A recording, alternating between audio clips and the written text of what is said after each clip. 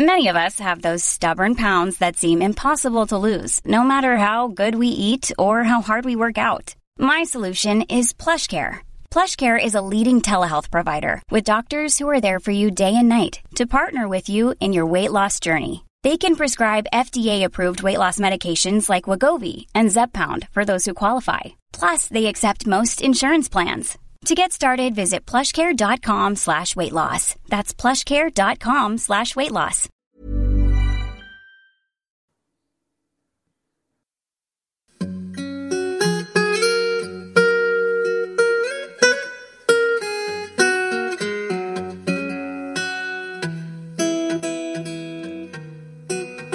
Hello everyone, and welcome to the History of England. You are probably expecting a comment on the result of the Blood of Innocents competition. Grovelling apologies. I had to record this in advance. So as you listen to this, you can probably go to the website or the Facebook page and see the result, and also on Monday I will try to put out a quick announcement.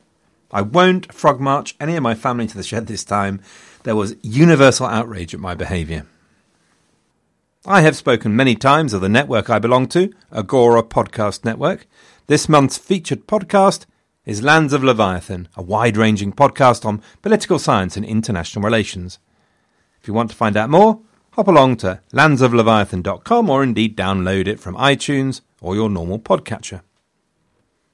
Now then, this is episode 194, The Wars of the Roses. The Wars of the what? I hear you shout. You made us listen to the better part of 30 episodes on the subject, and now you're saying we're starting again? Well, I can imagine your outrage, gentle listener, if that was indeed the case. But it's not. In fact, very much the reverse. This week, I think it's time for us to lower the curtain on the subject, to put it all behind us, fun as it's been, and look forward to the sunny uplands of the first new dynasty we've met since 1155 and the arrival of the Plantagenets. It's welcome to the Tudors. We've had English rulers, Scandinavian, French. Now it's time for the Welsh. However, we immediately face a problem in when to close the Wars of the Roses, which date to use. Now, the 22nd of August, 1485, the Battle of Bosworth and the death of Richard III has been taken as the closing date. But of course, that ignores the fact that the Wars of the Roses still very much dominate the reign of the new king and the new dynasty. So, another date could be the next battle in the series, the Battle of Stoke, 16th of June, 1487. But this in turn ignores the execution of a 67-year-old woman in May 1541 at Tower Hill in London. Margaret Poole had been in the Tower for over 2 years, living in the state expected of one of the richest members of the aristocracy. She was there essentially because her male relatives had been accused and found guilty of plotting. Margaret was defiant and unapologetic. It's said that in her cell were found scratched on the wall the words, "For traitors on the block should die. I am no traitor, no, not I. My faithfulness stands fast, and so towards the block I shall not go. Nor make one step, as you shall see. Christ in thy mercy, save thou me." I have to say, I can't really envisage someone as grand as Margaret Poole scratching on the wall. But there's independent evidence from Eustace Chapuis, an imperial diplomat, of whom we'll no doubt hear a lot more in the future, that the poem accurately reflects Margaret's attitude, if nothing else. Of course, if she did write the poem, she should anyway have been accused of crimes against literature, but she seems to have avoided that one at least. Anyway, on the 27th of May, 1541, Margaret received a message that she was to be executed. Now, through the Wars of the Roses, we've now got used to much more political violence. But even Richard, who with the executions without trial of Hastings, Rivers and Grey probably took things to the limit one more time, even Richard didn't visit revenge on the womenfolk. And in Margaret Beaufort's case, he must have been sorely tempted. But the Tudors are something else. Most things were acceptable to the Tudors, to be honest, and so Margaret had just 2 hours to prepare to meet her maker and shuffle off this mortal coil. The decision was taken so quickly that only the executioner's lad was available. Margaret went to the block protesting, As she laid her head on the block, she twisted it from side to side, none of which helped the poor lad who effectively missed first time, hitting Margaret's shoulders. Hastily, he drew back the axe again, and hack, missed again, hack after hack, until eventually the job was done. Why, I hear you ask, am I telling you all this? Well, because I do like telling you a grisly story for the main thing, but the feeble fig leaf is that Margaret Poole was one of the last surviving members of the Plantagenet family, the daughter of George, Duke of Clarence. So my laboured point is that the spectre of the Wars of the Roses hung even over the head of Henry VIII, more than 50 years after Bosworth Field. But we have to make a decision. And I'm going to make that decision the Battle of Stoke, because it allows me to make the point that dismissing the Wars of the Roses at Bosworth Field ignores that fact that for the inhabitants of England at the time, they had absolutely no idea that it was all over. Anything but, in fact. So what we'll do today is we'll have a quick look at the run-up to Stoke, and we'll then have a bit of a retrospective about the Wars of the Roses, a sort of what did the Wars of the Roses ever do for us sort of thing. And then in following episodes, we'll be able to launch into the Tudors. Although, I think that next week I'll probably bring us up to date on Europe as it happens. Sound all right? If not, too late. So, we'd reached the position at the end of the last episode where, in a kind of bold stroke that is described as inspired if it works and impulsive if it doesn't, Richard III had been hacked to death in the heat of battle. Everything essentially stopped. Norfolk was dead, his son Thomas Howard, Earl of Surrey, had been captured, there was no son of Richard knocking about, of course, and so in common with most of the battles in the Wars of the Roses, once the main protagonist was dead, no one kept fighting, although Stanley appears to have hacked down a few stragglers just for the fun of it. There were a few anxious faces around. William Stanley would have been feeling more than a little smug. He'd led that charge which effectively made Henry king. As he rode up to the scene, his big brother Thomas Stanley would have been wishing he'd moved as quickly as his brother, but nonetheless, he was married to Henry's mum, so everything should be peachy. Percy, still up on the hill with his northern contingent, Percy would be feeling a little more anxious than that, and probably wondering how to play things. Percy had not engaged Henry's army, and there are two possible interpretations. The first is honourable, that the layout of the battle had placed Percy behind Norfolk's contingent, hemmed in by the marsh and indeed by Norfolk. And if things had gone on, he'd have moved forward to engage De Vere. But then, Richard's charge and death made it all irrelevant. Alternatively, Percy was a sneaky, pottage-eating surrender monkey who had taken the Stanley road to perdition. He'd held back Richard's most loyal and trustworthy northerners until it was too late. Now, of course, the second solution has always been much more exciting. But all we know is that Henry imprisoned Percy after Bosworth, so Henry at least had a view of what the answer was, and it was the sneaky pottage one. And sadly, the sneaky pottage reputation was to follow Percy around, leading directly to his death, as it happens. Because pretty quickly, Henry was forced to recognise the Percy's strength in the north, give him the benefit of the doubt, and reinstate him on parole, as it were. Percy re-established himself and built up again his network and affinity of noble families. Now, interestingly, this cost him £1,700 every year in payments to those knights and allies. And this was a stonking 42% of his income, which is a fascinating insight into what all this empire building and livery and maintenance stuff cost in days medieval. 42% of his income. Now, as it happens, it all turned out to be money surprisingly poorly spent. In 1489, Percy responded to a tax revolt and met a mass riot of peasantry who attacked him personally, claiming that he'd betrayed good King Richard and should die. As the mob attacked and murdered him, Percy's knights stood by and studied their fingernails. I don't care too much for money, money can't buy me love and all that, but not sure the Fab Four were thinking of exactly this kind of situation when they wrote it, but if the cap fits, and all that sort of thing. So, back to Bosworth Field, where famously one of the Stanleys spotted Richard's gold circlet lying under a thorn bush.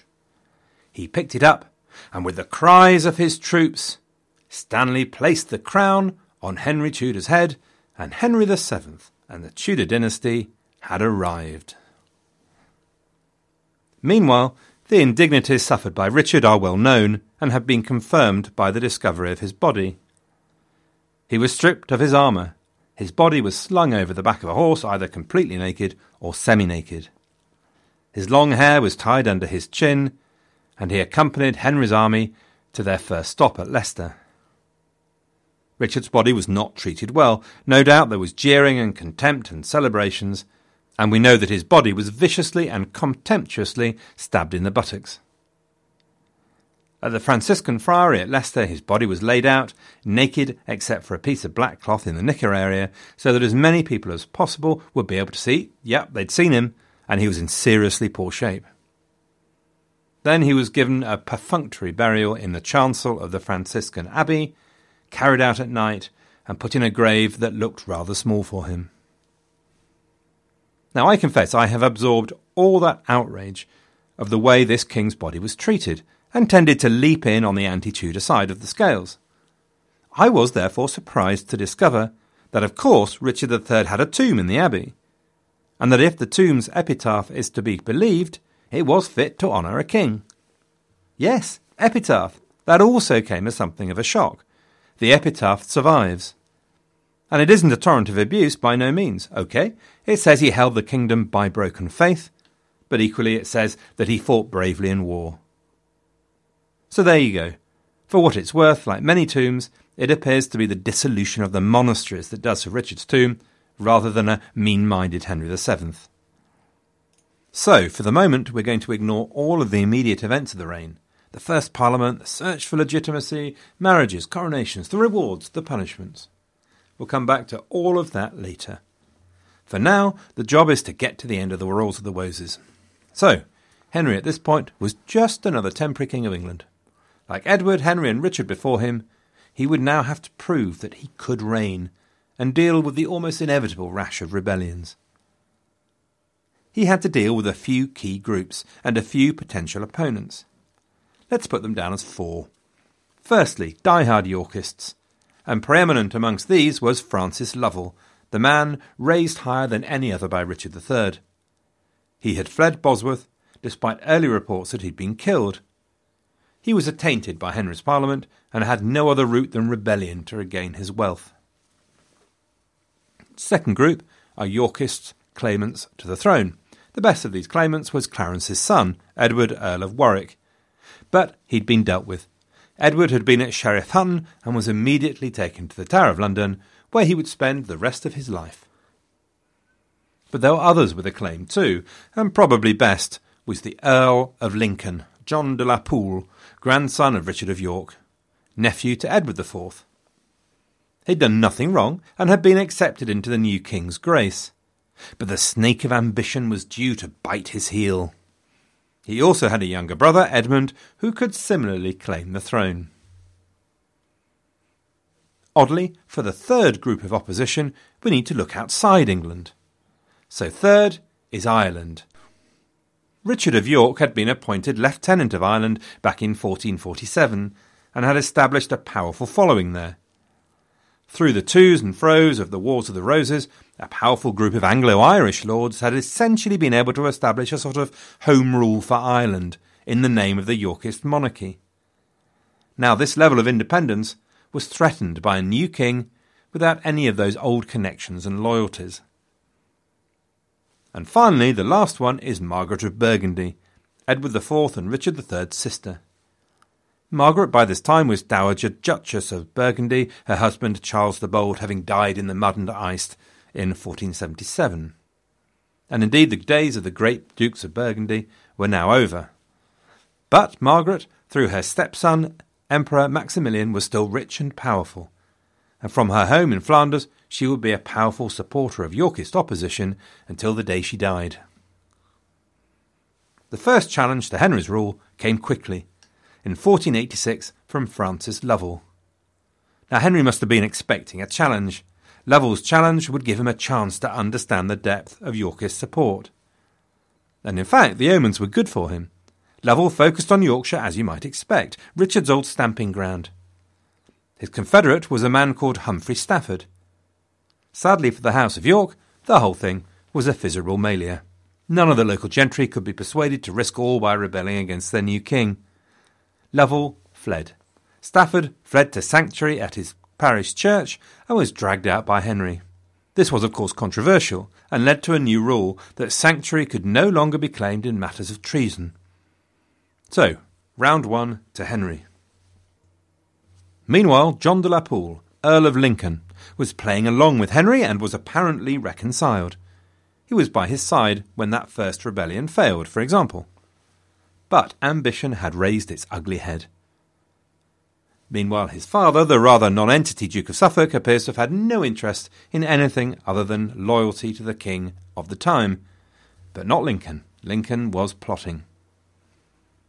Now, the most fertile ground for Henry's opponent now seemed to be Ireland. The Anglo-Irish lords had found they could not stomach the idea of a new king. They wanted that compliant regime of York, under which they had the independence that they wanted. And so they schemed. Now, of course, they faced a problem. Who were the obvious candidates with a better claim than Henry?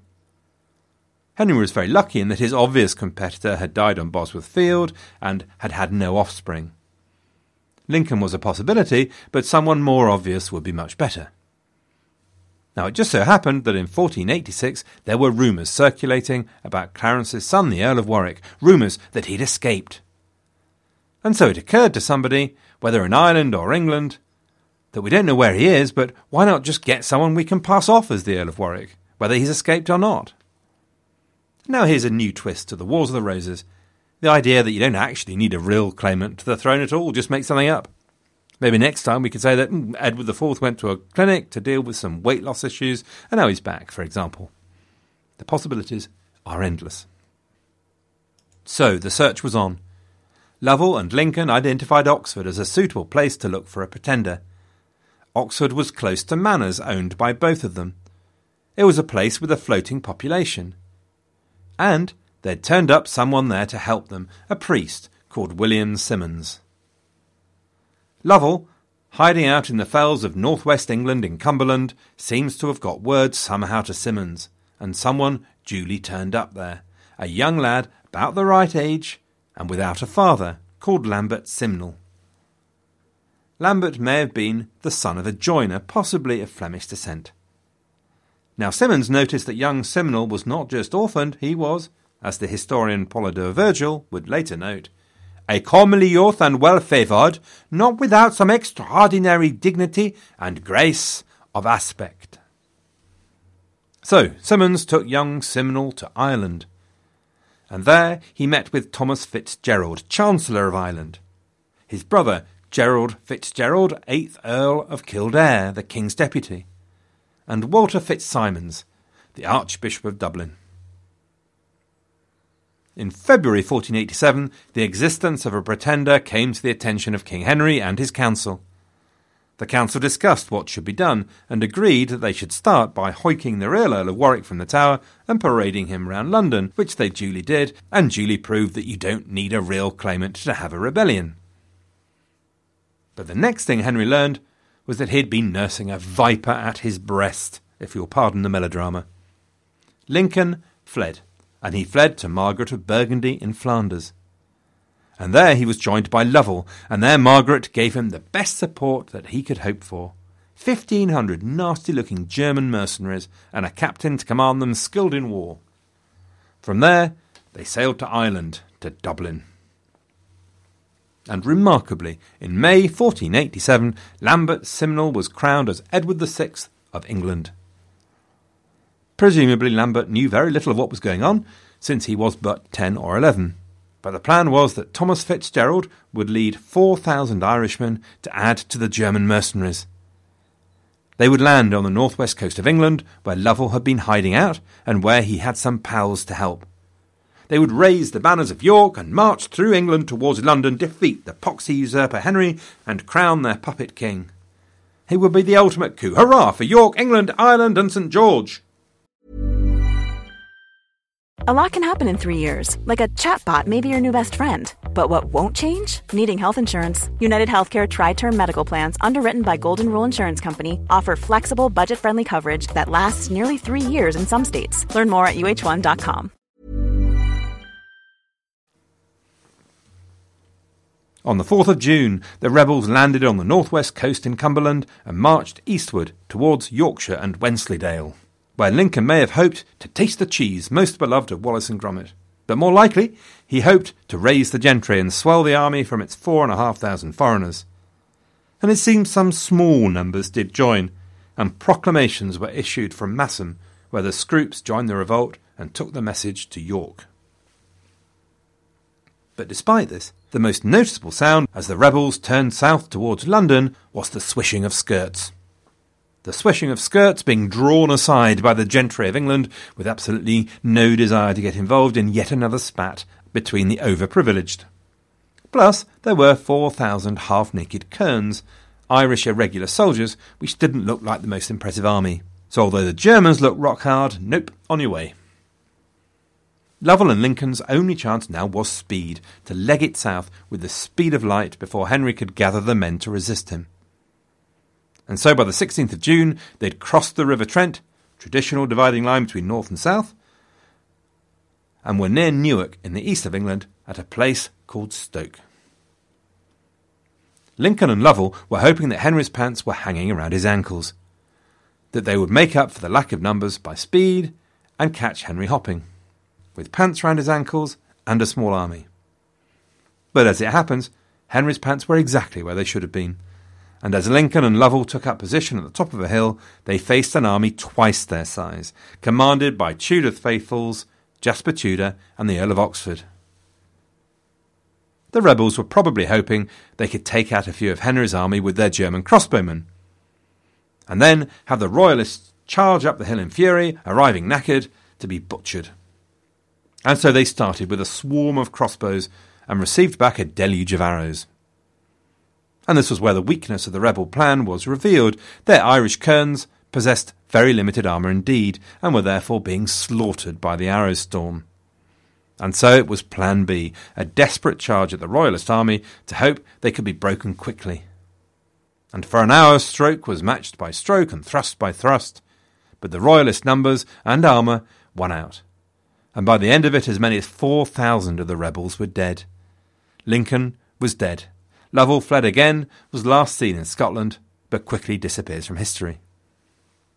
Now young Lambert, or Edward VI, as he liked to be known, was captured by a knight, Robert Bellingham. The treatment of Lambert by Henry VII is rather interesting. I think if I'd been Henry, I'd have been tempted to lock him away. Probably he was too young to decapitate, but I'd have been tempted. Henry gave him a job in his kitchens, which is a remarkably intelligent thing to do. It would be terribly difficult to raise a standard of credible rebellion for a guy peeling the taters. Lambert is pretty elusive thereafter, but a couple of mentions do come up. He was apparently formally presented to Irish lords to stick their noses in the dung pile of their failed rebellion. In 1525 he's given some robes for a funeral, by which time he's become a falconer. And there's a canon called Simnel in 1535 in Essex during the dissolution of the monastery there, and that's it. It is possible that the rebellion of 1487 was simply a rather elaborate job application to the royal kitchens by Simnel. If so, it worked. More to the point, the Battle of Stoke is a good place to call an end to the Wars of the Roses. It is important to note that the rest of Henry's reign will be carried out against the backdrop of the threat of rebellion, as we've said. But Stoke would be the last credible threat that actually led to a battle. And at the time, of course, it did look credible, especially with the German mercenaries. But the almost complete lack of support from the country was a very clear message. There was no groundswell of support to bring back a Yorkist dynasty which had no clear leaders, and for a quarrel of which most of the country was by now heartily sick. Of course, saying goodbye to the Wars of the Roses is an emotional moment for me. It may be a moment of complete disinterest or great joy for you, I do not know, but I am shedding a quiet tear here, I can tell you. My first episode on the topic was October the 17th, 2015, 11 months ago, so we've covered about 35 years in about 30 episodes. Given the emotion of the moment, I suggest we pause. Take a deep breath and take a little time to reflect on what it all means or meant. I suppose we ought to compose ourselves, forget about all the personalities, the ins and outs, the fortunes of the men and women involved, and think about a few questions. Having been through it from cradle to grave, from soup to nuts as it were, why did it happen? What impact did it have? What changed, if anything, about England? And why do we remember it all so much? But before all that, I have to lance a boil, put a demon to rest here publicly in front of you all. And it is possible I will upset some people, for which I apologise. But hey, it's my podcast and I'll cry if I want to. It concerns Richard III. Hopefully I have been fair and honest to Richard. And I think I have declared my interest that in the most sad and nerdy way, and in a manner ill-befitting a, shall we say, mature person, that I've always been a Yorkist ever since I was a nipper, a tadpole, knee-height to a grasshopper and all of that. So in the days of my youth, I found every scrap of evidence I could to support the good name of Richard III, because he was the House of York. He was my guy. But having been through all of this, my attitude has fundamentally changed. I have realised that I should instead have been cursing the name of Richard III as the man who pretty much single-handedly destroyed the House of York. If I had Richard in front of me now, I would, without doubt, do the decent thing and put a good pint of ale in front of him, get him a bag of pork scratchings and all that. But then I'd grasp him by the shoulders, look him in the eyes and say, Richard, you'd won. York had won. It was all over. England was stable, the monarchy restored, Lancaster in the dust, one poxy little loser left stuck in Brittany. The ball was in the back of the net. The fat lady was giving it her all. Result, they think it's all over, and it is now. And then, you single-handedly threw it all away. In a mad fit of fear and panic, you handed it back to them on a plate. Richard III, Duke of Gloucester, I name you in the name of all that is good and holy, an utter Burke. I'd hoped to leave it there, obviously, invite him to sup up and buy the next round, and maybe talk would move on to the Olympics and so on. Maybe he'd even give me a rueful smile or shrug, who knows, but it would have made me feel better. To try to recover my war and to make a serious point from all this, although we put the events of 1455 to 1487 together into one lump and call them the Wars of the Roses, I suspect it's more useful to think about it in two phases, 1455 to 71 and 1483 to 87. On the one hand, I find it difficult to buy that notion that we should take the cause all the way back to the deposition of Richard II in 1399. OK, maybe it set an unhelpful precedent, but Henry V had set the Lancastrians very firmly on the throne, and nothing could demonstrate that more effectively than the way that the political system dealt with a delicate minority of Henry VI. Really, that was a triumph of maturity and competence, snaps to the English political system. So the period 1455 to 71, and specifically 1459 to 71, was a period of civil war and political instability equal to pretty much anything that had gone before, or at least all the way back to the anarchy of Stephen and Matilda. But as I've said, Edward IV had won. Edward IV, he'd sorted it all out. So the reason for my rant at Richard reflects that 1483 to 7 seems to me to have a different character, to have occurred for different reasons, though obviously linked. So there are lots of reasons bandied about as to why the Wars of the Roses occurred at all. Over mighty subjects, bastard feudalism, God's judgment on the deposition of Richard II. But for different reasons I think these can be rejected or minimised. Good kings, Edward I, Henry V, Edward IV, to name but a few, proved that managing powerful magnates was perfectly possible. In fact, the old idea that England's barons were out to rip everything up in a blaze of greed and ambition unless restrained by the king is no longer credible. They were in fact the king's natural allies, as concerned as he was to maintain order. Bastard feudalism as a process seems simply a progression of feudalism, and it's clear that the sizes of noble retinues were nothing more than at most 300 for the absolutely most powerful.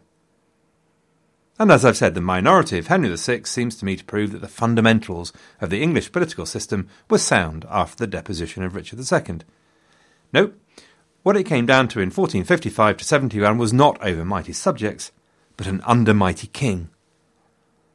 The medieval political system could simply not work with a king who could not do his job. Henry VI's incompetence was the direct cause of that conflict. Hence why 1483 to 7 seems fundamentally different to me, even in a sense, even if it was in fact fought between those two dynasties.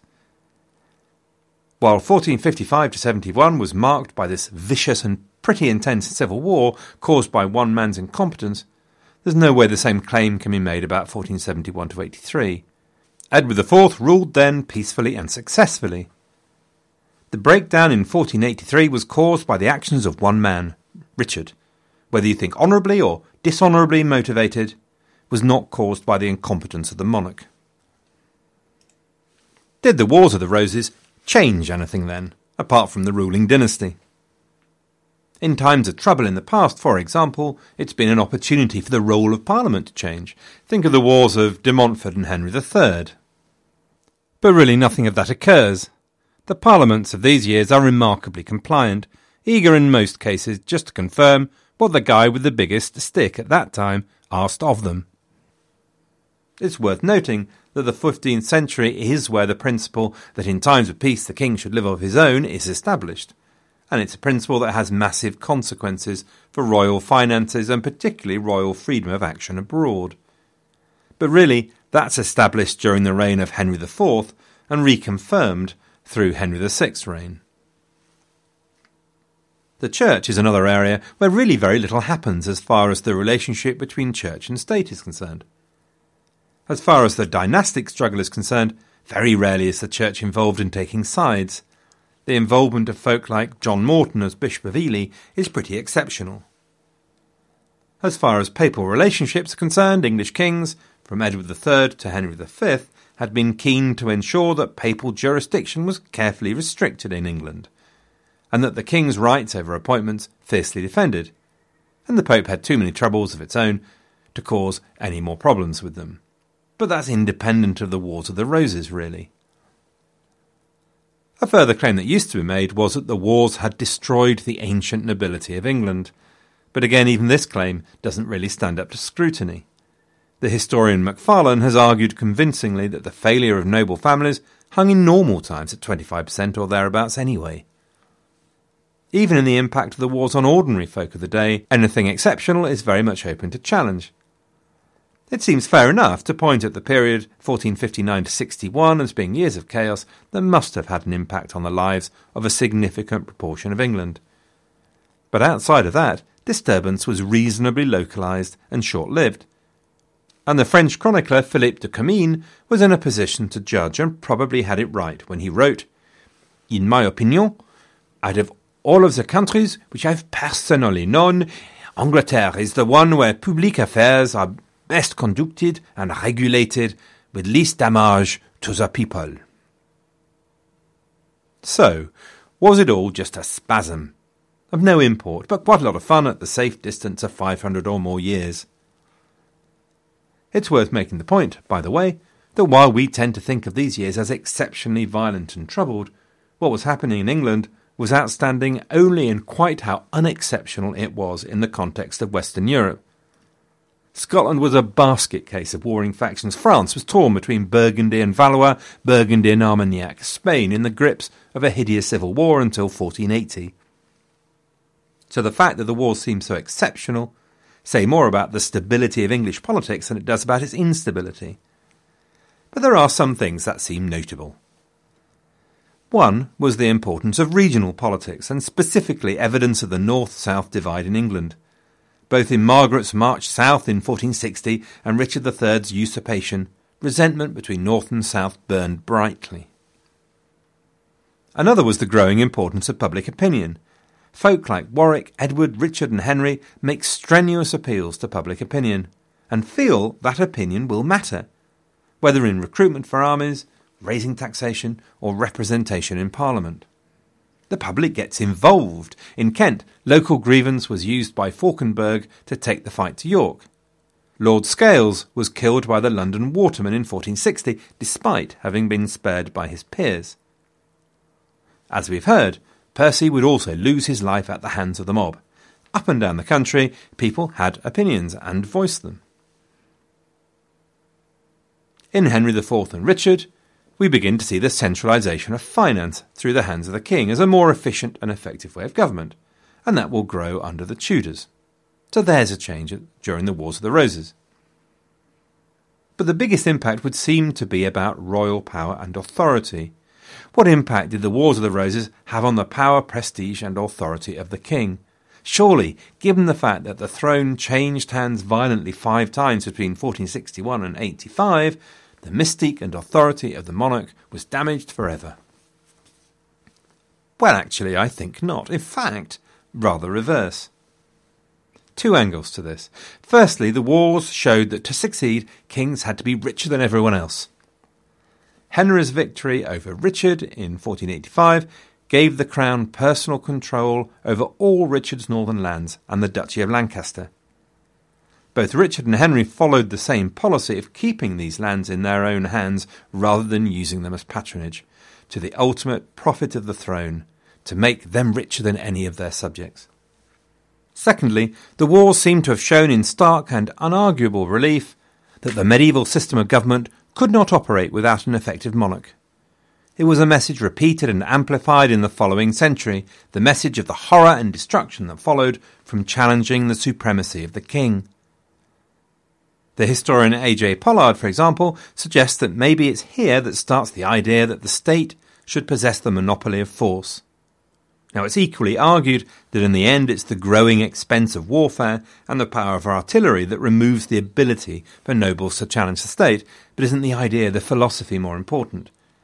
That individual military power is to be deplored, that correctly regulated, the state should have the monopoly of power.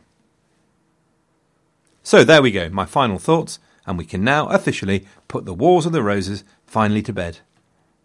Next, we're going to have a few scene setters. So next week, I'll bring us up to date with the situation in Europe so that you can keep Henry VII in the context of the world around him. And then, sadly, I have another week off and then another scene setter, a brief survey of England at the dawn of the Tudor age. And then we can start to think about Henry VII and his reputation. So thanks to all of you who took part in the debate about the princes. Some of the comments were brilliant. He really put you back into it. Loved the whole thing. Thanks to my monthly donators and to my supporters on Patreon the same. And to all my new donators this month, thank you so much. And to all you good folk out there for listening. Good luck everyone, and have a great week.